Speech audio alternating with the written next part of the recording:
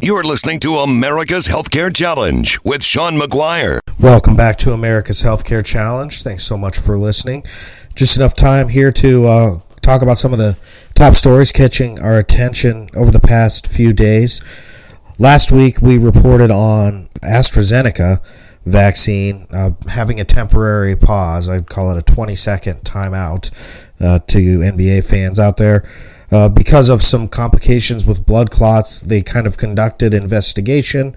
Looks like they said it's going to be okay to continue using that. However, their brand appears to be damaged right now. And as other competitors continue to enter the marketplace, such as a new potential opportunity in Israel, there is a potential vaccine going into trial over there that can be taken in oral form, like a pill.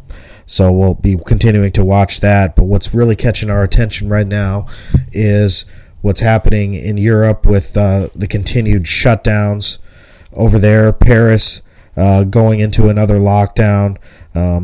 Looks like there's going to be more of these variants coming to Great Britain. Looks like they may be locking down, and we're watching that as we speak.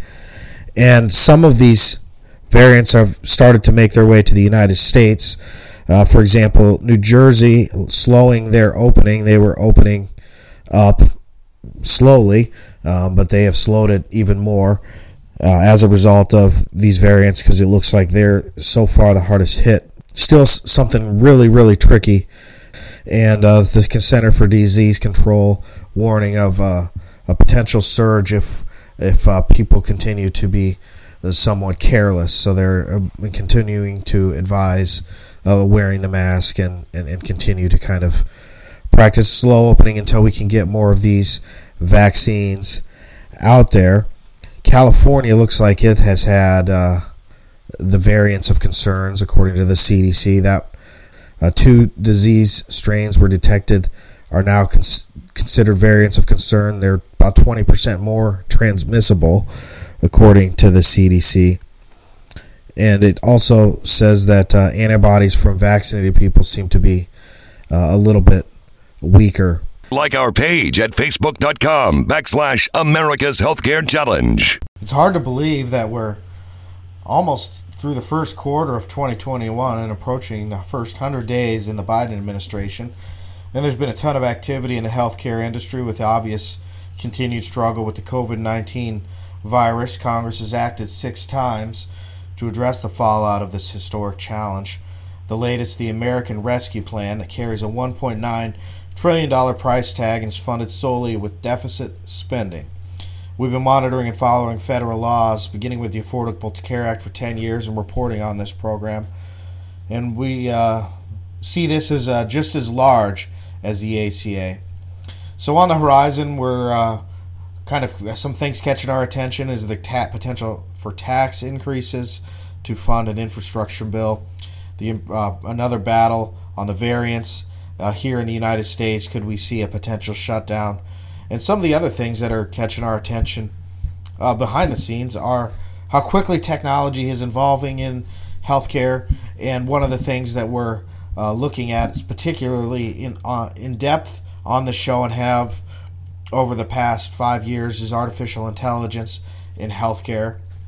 And I've got some articles I'm going to share in the show's description, but I'm going to talk about them a little bit here. First, one that really caught our attention over in the United Arab Emirates.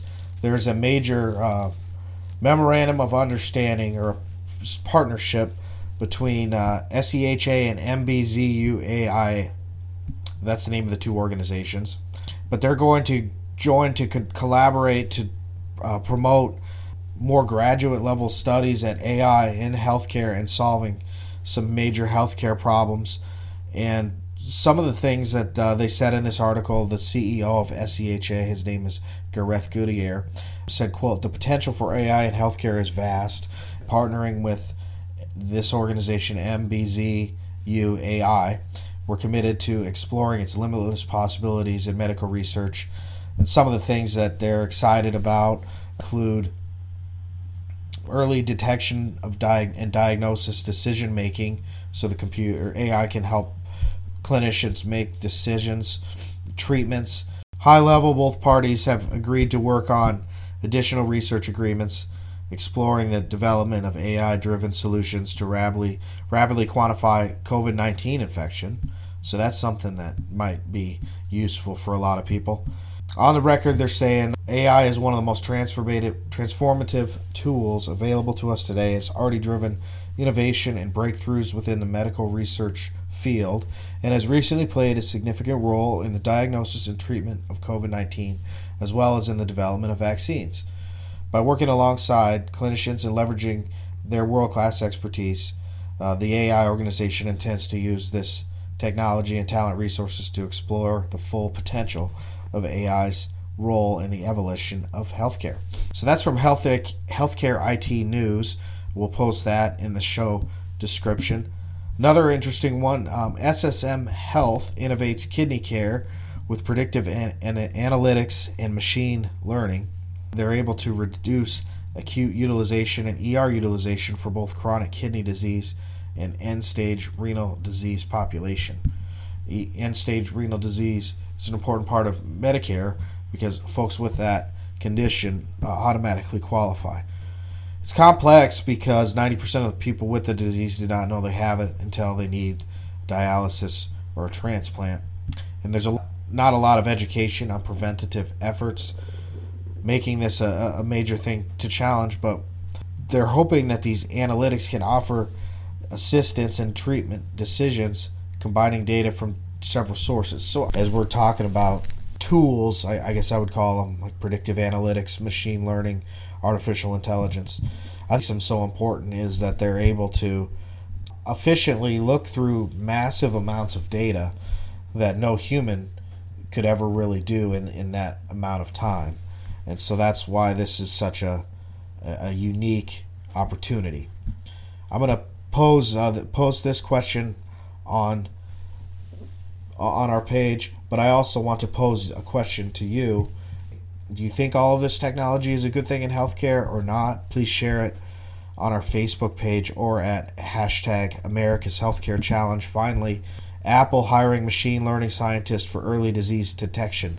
So even Apple is getting into healthcare. You might see the health app on your iPhone, but now they're hiring a machine learning scientists to develop cutting-edge algorithms for early detection of certain diseases or disease conditions, according to the posting on their website. Although Apple didn't offer insight into where this might be going or what they might be doing with it, they do have the Apple Watch, they have that app, and they also launched a new sleep tracking feature, an abnormal pulse feature.